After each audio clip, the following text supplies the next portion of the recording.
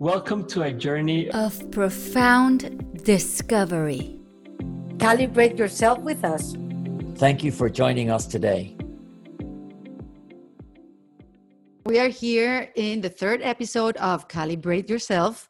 My name is Erika de la Vega, and I'm happy to be with this. Let me introduce them, please. We have here Alejandra Llamas. She's a best-selling author and a personal empowerment expert. She is the founder of the MMK Institute, where she teaches comprehensive education in empowering oneself and their environment. Hello, Alejandra. Hi, Erika. It's great to see you again. Me too. And here I am ready to learn. As Dr. Pepe Bandera, he's a gastroenterologist, he's an author also, and a MMK coach in Mexico City. How are you, Pepe? I'm very happy to be here. How is everybody? Well, let's see how it's Great. Diego Barrazas. He's a content strategy and business consultant and has one of the most popular podcasts in Latin America called Dementes. Diego is in Monterrey, Mexico. How are you, Diego?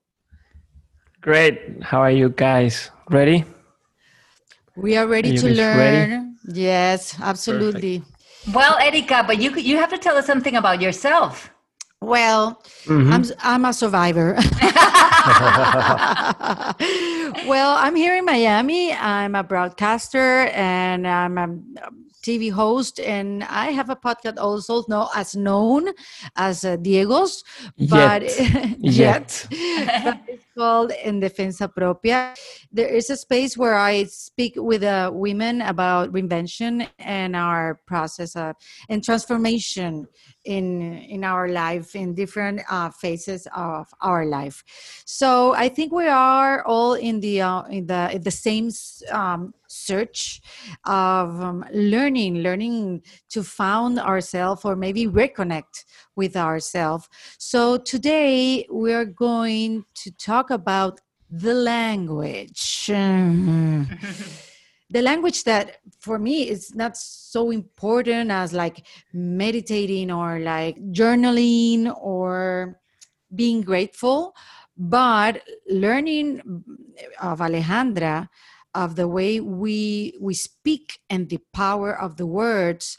Now I'm conscious. Maybe it's really important how you communicate with the world, right? Yeah, I think it's very interesting because I think for lots of us that we grew up in Latin America, we see that there's a tendency for us to create a way of being, a worldview, not only as individuals, but as communities or as countries. So we can see this going on in Mexico, but also America has a worldview. And this worldview is integrated by a type of language of conversation and gives out different results in our lives as individuals and as countries, and then as humanity. For me, it was very interesting when I learned that like a few years ago, maybe 40 years ago, for the human experience, a very short time, that we realized that language was not only descriptive of what we see and what we judge. We thought that as we said something, became the truth and a reality. A judgment was what it was. This is ugly, this is pretty, this is right, this is wrong, it's selfish, this is correct, this is incorrect. We were not seeing that as we spoke, we were generating a way of life, an emotional state.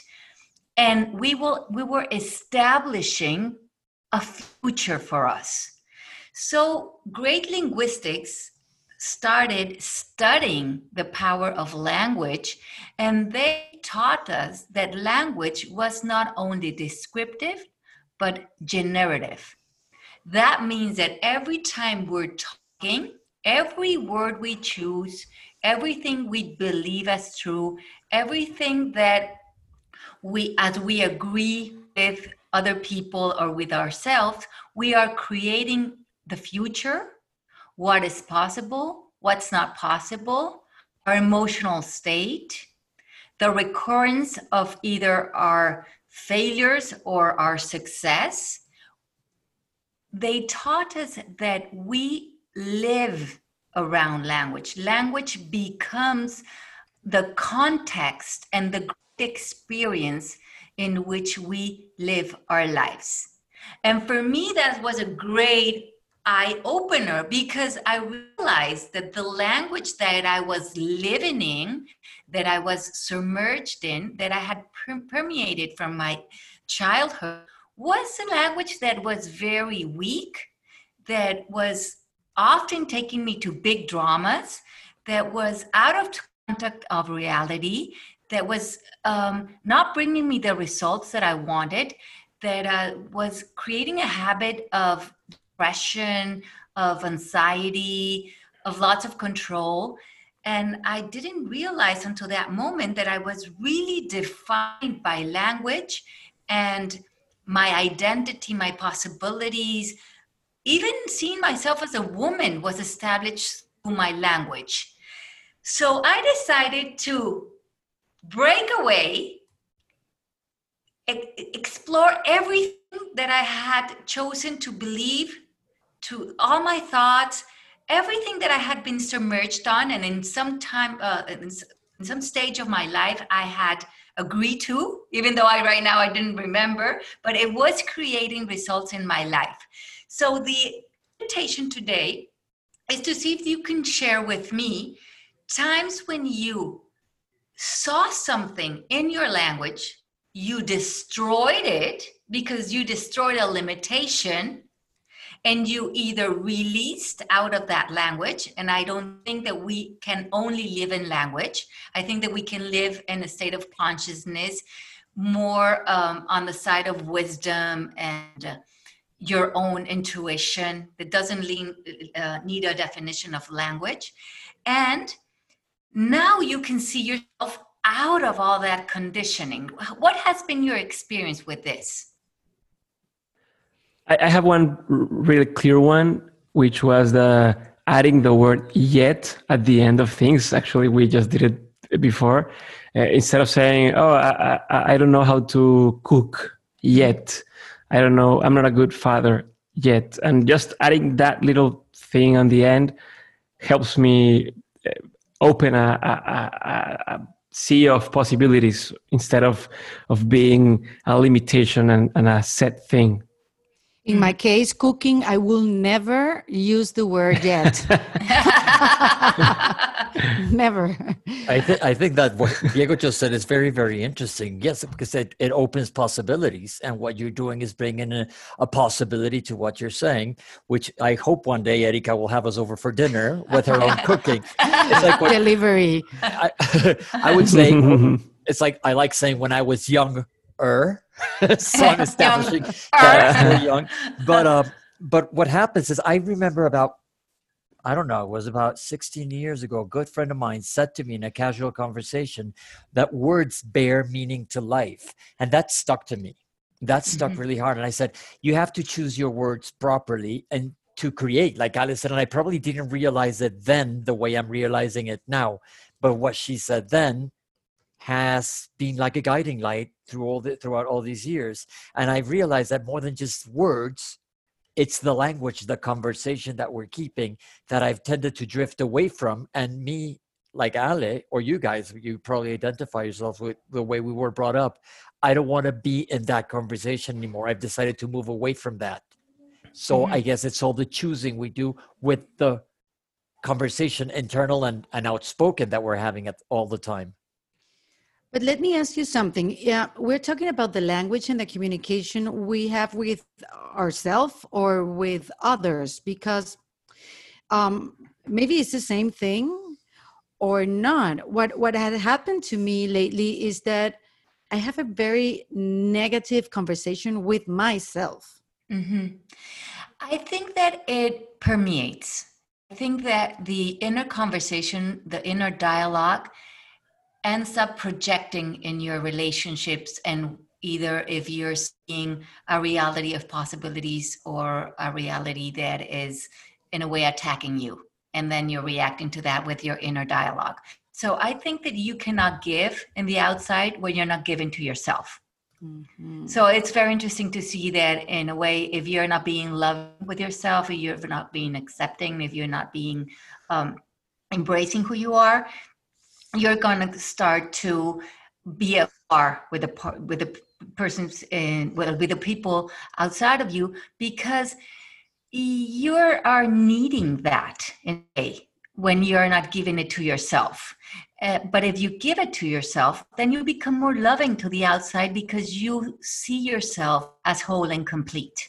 So inner conversations and outer conversations either construct something or destroy something. And it's just your perspective because you're always complete. But that perception becomes a great illusion that we tend to think that is a reality of who we are or our relationships or our environment. And sorry guys, but Alejandra, if each of us has our own perspective, our own communication, our own reality we create, how we can understand the conversation with other people? Like, if you know what I mean? Like, hey, if I have my own reality and I construct it around me, and Pepe has his own, Diego has his own, and how can we like merge all our visions or of our reality? That's a great question. So in relationships, we're either establishing by judgment, but I think that you're thinking, creating a judgment of how you're reacting or what you're doing in your life, or acknowledging what you just did, that I'm going to have a handicap to go into your worldview. When I acknowledge that, I move my judgments that become another barrier and move into curiosity. Because I know I cannot understand you. I can't. And I cannot judge you, because the judging is only my own projection. It says more about me than about you. So if I want to connect, I'll need to ask. And when I ask, what happens is that the other person goes into insight, because the other person is also very blind to her or to him, because sometimes we're just entangled with our beliefs and we're in our thoughts. And even though we're acting on them, that doesn't mean that we are in clarity. Can we set like examples for this just to illustrate? Yeah, well, maybe I send you a WhatsApp and some of you people don't respond. And I go into judgment. And then I go, well, maybe they're not interested. Maybe they don't want to do this, or maybe they don't like me more, or maybe, and I start to take it personal. Is that a real message you're sending? No, because you're all saying yes. but that could be a common possibility. Right now, we are using technology right now to communicate. So it's very easy to create interpretations around technology because you interpret your own worldview. So if you're assuming something, if you're assuming that's not what we do with our judgments, it's functional to go into curiosity and ask, what is going on with you? Are you interested in doing this? Or do you want to connect? But not assuming and moving into trying to understand that the other person also has a worldview that is constructed by beliefs, emotions, thoughts, the influential of culture. And most of this worldview for a person that has not done inner work is going to be settled on fear and reaction. And we have to be compassionate to that. I think there's a trick there that is quite interesting, because sometimes I think our ego plays into that. For example, because I've applied it. Mm-hmm. Let's say somebody doesn't reply to my WhatsApps, because that's a common thing. And I see two blue check marks. And you're like, damn, why isn't this person replying if I already read it, right? Mm-hmm. So if you're curious, like, why are you not replying? The other person might view it as a confrontation. But that makes me realize that it's their thing. It's their problem. It's within their realm, their own realm, not mine. But I'm being curious as why are you not answering? And you have to be open to whatever reply they have to whatever you're asking. Exactly. So what I wanted to share with you guys today are a few techniques that can help you bring insight to your relationships and to your inner dialogue. I love techniques. Before that, could you explain the difference or the classifications of the types of language we use? Because I see there are assertions and there are declarations. Do those work? Yes, of course. So I'm gonna connect that with a technique. So with the facts that this information comes from a great book. If you guys are interested, or anyone that's hearing, it's called The Language and the Pursuit of Happiness. It's a great book from the Chalmers brothers that talk about 4 ways that we can use speech to bring clarity, harmony, power to our relationships and also to our business. So if you guys, if this opens up a possibility for you and you want to go deeper into this subject that is, for me, is fascinating, you could go and read that book. But what happens to us is that we tend to use the word should. She shouldn't do that. They shouldn't do that. My son shouldn't. My wife shouldn't. This shouldn't have happened. The word should puts you in war with other people and with reality. This virus shouldn't have happened. This sickness shouldn't happen. So every time that you use the word should, you're out of your power and you think that the other person needs to change or reality needs to change in order for you to recover your power, your happiness, and your peace. So what you've done through language is projected your peace, projected your ability to respond, because there's a distortion with the should. With the should, you think something outside of you needs to change or needs to be different, but what you're really reclaiming is your peace. So once you release the should and you hold on to your peace once again, you don't care what's going on outside, because at the end of the day, what you wanted was your peace. And you thought that person or that situation, for some reason, took it away. You didn't realize it was through your language. So this is where the speech of facts come. When you're in a should situation with someone or with a circumstance, identify 2 things. 1, is this a reality, like the coronavirus or a sickness or death?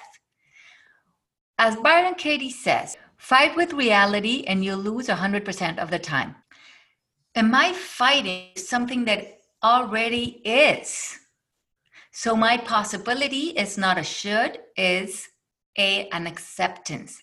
Every time that I accept something, I transform it, because I transform the language into bringing my power back and asking, who do I want to be? What is possible now? If this is the reality, how can I make it work for me? And that is very powerful. Alejandra, you know what? That scares me, because it can be confusing, like between resignation or the way you are proposing that we should think. So resignation, that's a great question. Resignation, still... I said should. Thank you, Diego. Thank you for pointing it.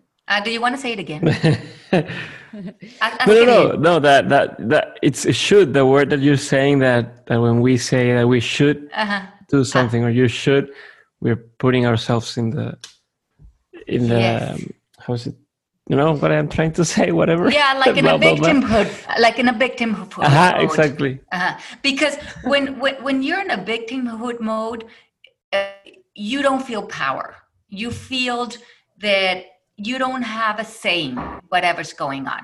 So it's what we're learning, what we're understanding is that our power is on being the creator of the level of consciousness that we're going to embrace to relate to reality. So let's say coronavirus, it's a reality.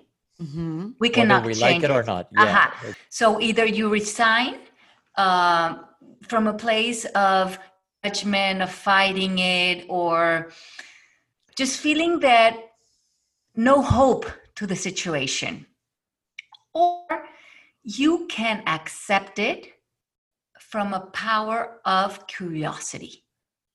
Then you surrender to it by surrendering the thoughts, the judgments, the fear, and transforming the situation either to see the blessings in it, to see that you can create in the situation, that you still have power in the situation, that you can decide if you're going to leave this out of love or out of fear.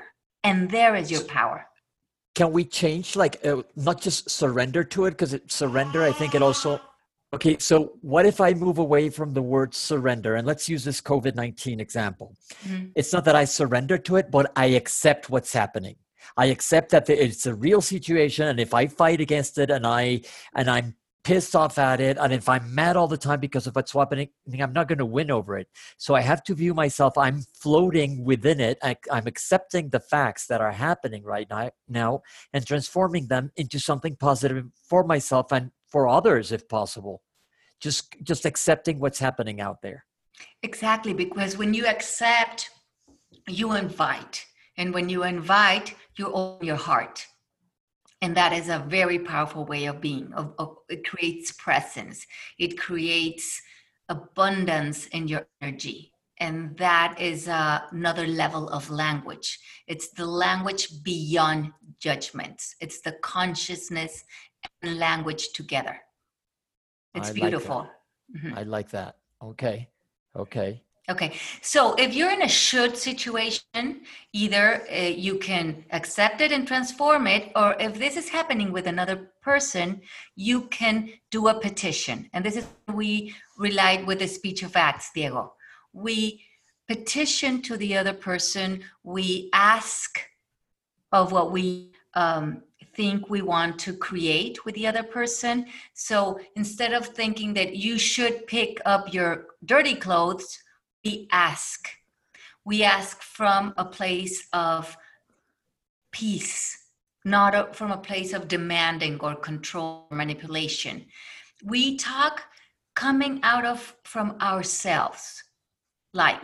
Wow, but so difficult, Alejandra, because I know what you're saying. I know it and I understand it. Sometimes we don't say anything when we see the clothes on the floor, right? Mm-hmm. And we see the clothes for 1 week, we see the clothes for 2 weeks, and the clothes is still there. Mm-hmm. And there's a kind of explosion when you said, "Can you pick up your clothes, your dirty clothes?" So how can we do to what can we do so we can avoid the explosion? Okay, so let's say that your son is not picking up his dirty clothes, and you ask him. It's important to not send the message that someone is wrong and then you're right. Mm-hmm. Because the person, they're not going to do it, not because they think something about their clothes, because they want to earn their power in the relationship. It doesn't have to do with the clothes. If you're thinking that you're right and I'm wrong, I'm going to prove you, because what I want you to see is my power in me. So see if that's not happening. So come into the conversation saying, you know what, I don't know if this is right or this is wrong, but right now for me, it would be nice to see if the clothes were in the bin. But it's something that it'll give me peace of mind. Would you agree to it? And that way you're honoring that it's something that you want for yourself, that you're not imposing a better way of being to someone else, because then they're going to react to that because they're going to feel corrected. And we don't like feeling corrected, either we're children or adults. And let the other person say yes, say no, or negotiate. If the person says, no, I'm not going to pick my clothes up because I don't care if they're on the floor, then that becomes the reality, that the clothes are on the floor. And we just said that if you fight with reality, you're going to lose 100% of the time. So that is something that'll make you happy to see those clothes on the dirty bin of the dirty clothes bin. Then you pick it up and you put it there, and then done. It's done. You're happy. It's concluded, and you end the story of shoulds and woulds, because the other person can say yes, say no, or negotiate with you. It's their, you not go into their body and make them do something and then put your peace on the line, because what you really want is your peace. It's so difficult. I think I should study psychologist. You said difficult and you said should. Exactly. Oh my God. I have an F on language. But tell you what, I started out with worse than an F. I got an F minus, right, Ale? This is why this is fantastic. Look at this. Byron Katie also tells us all the time, reality is sweeter than what you think or say of it. And that is a great lesson for me, because language tends to exaggerate, dramatize, create problems, divide, judge. But when I am fighting something or someone, or my mind is into that mode, and I go into that place where there's a position where I could relate to this, seeing that reality is sweeter than what I'm thinking or saying of it, then I start to release from any exaggeration in the words I am selecting or whatever judgment I'm doing. So words as abandon, tragedy, difficult, should, failure, anything that is going to condition me emotionally are out of the picture, because they're not going to relate to the sweetness of the moment. And there's always a sweetness in the instant. And it's the simplicity of letting drop a belief system that is going to let me become the presence that can receive the sweetness. And it has to be through the simplicity of the language. It's like go, Erika, go, and I'll. No, I love that. I love that. I don't want to forget this moment. I want those words in my head. But you know what? I always set examples because I think that's the easier way to comprehend, because sometimes we find it difficult to grasp. So let's say, I'm going back to the COVID situation and we're all in lockdown. If I keep saying in my head, I am locked up, I can't do anything, I'm locked up, this is hell, I'm trapped, that will contribute to my state of being. And if I just change the train of thought to saying, I am safe within my house and I have time to do this, I have time to do that, I got time to clear my desk that looks like a market, I got time to get rid of a whole bunch of clothes that I've probably bought throughout the years that I don't even need, and I can probably give to somebody who's in need, and try to transform ideas of what we have, of how much we're suffering because we're in lockdown, to how much we can create because we're in lockdown. Just every time the thought comes, I go back to Byron Katie, and trust me on this one, it took me a while to get Byron Katie into my system. It's like, what is happening right now? What is right now as we were speaking? Is it terribly bad right now, this instant? Because this is the instant we're living. And if I just change that train of thought, I can probably contribute to something better for myself and others. That is so important what you're saying, because you just have to manage this instant. Right. It's the only thing that we have to manage, not a future, not a past. And what Eckhart Tolle teaches us all the time, that we talked about this before, is that the ego tries to use the present moment as a mean to an end. And most of us are using this time as something that we would like to put in a forward mode to come back to our regular life, and not seeing that this is life right now. So if we could just move into seeing that this is our new reality, then we can throw all our presence into this moment, and not thinking that there's going to be a better future, because that is going to put us right now in a place of lack. And we're going to, as long as it takes to change, we think that there's a better reality that is not the present moment. That's the biggest trap we can fall into right now. Mm-hmm. Diego, So- you have some thoughts? Yeah, no, I'm still thinking about my question beginning the episode about the different type of speech, the assertions, declarations, requests. What's that? How can I make use of it? It seems like a tool, or it seems important to understand what's that and how to apply it, but I'm not sure. Okay, so And I wanted to see if we could bring that back before the end of the show. So we talked about petitions that we ask, that the other person can say yes, say no, or negotiate. If the other person says yes, then you're open to create a promise. And what the Chalmers brother teaches us is that when you create a promise, you create an agreement, then you're creating a future. You're generating a future with someone else. When the person agrees to something, let's say cleaning up the clothes, then you'll have to establish when, what, and what's going to happen. Not only saying yes, so when, what's going to happen, what's the result, what we're going to manifest. In the extended detail that you can do this, in order for the two people, like Mika was saying, we are coming from different worldviews. How can we connect? How can we know that we're talking about the same thing, that we understood the same thing? And most of us, when we create promises, we don't go to all the details. And this is when misunderstandings happen in relationships. When we get married, you get married with so many expectations. You think that the other person is understanding the same agreement that you, or your sister, or your mother.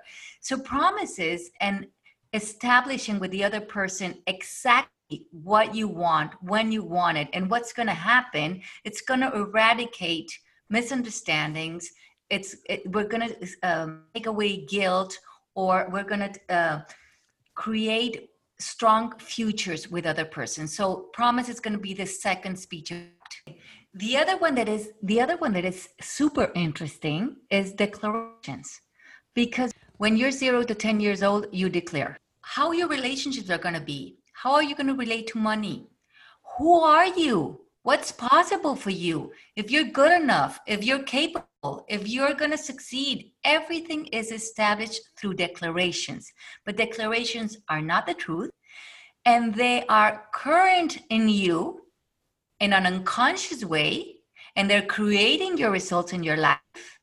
So if you don't like the results in your relationship, in your money, in your business, with your friendships, they have to do with your declarations, not the ones that you did yesterday, the ones that you did in childhood. Wow. Can I remove those? Yes. How can we move them? So how do you see them? You see them in your results.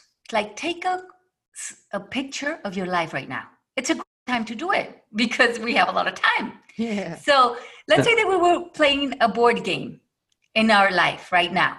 And there was this time in life when they were saying, okay, stop right there. Everybody go back to your house.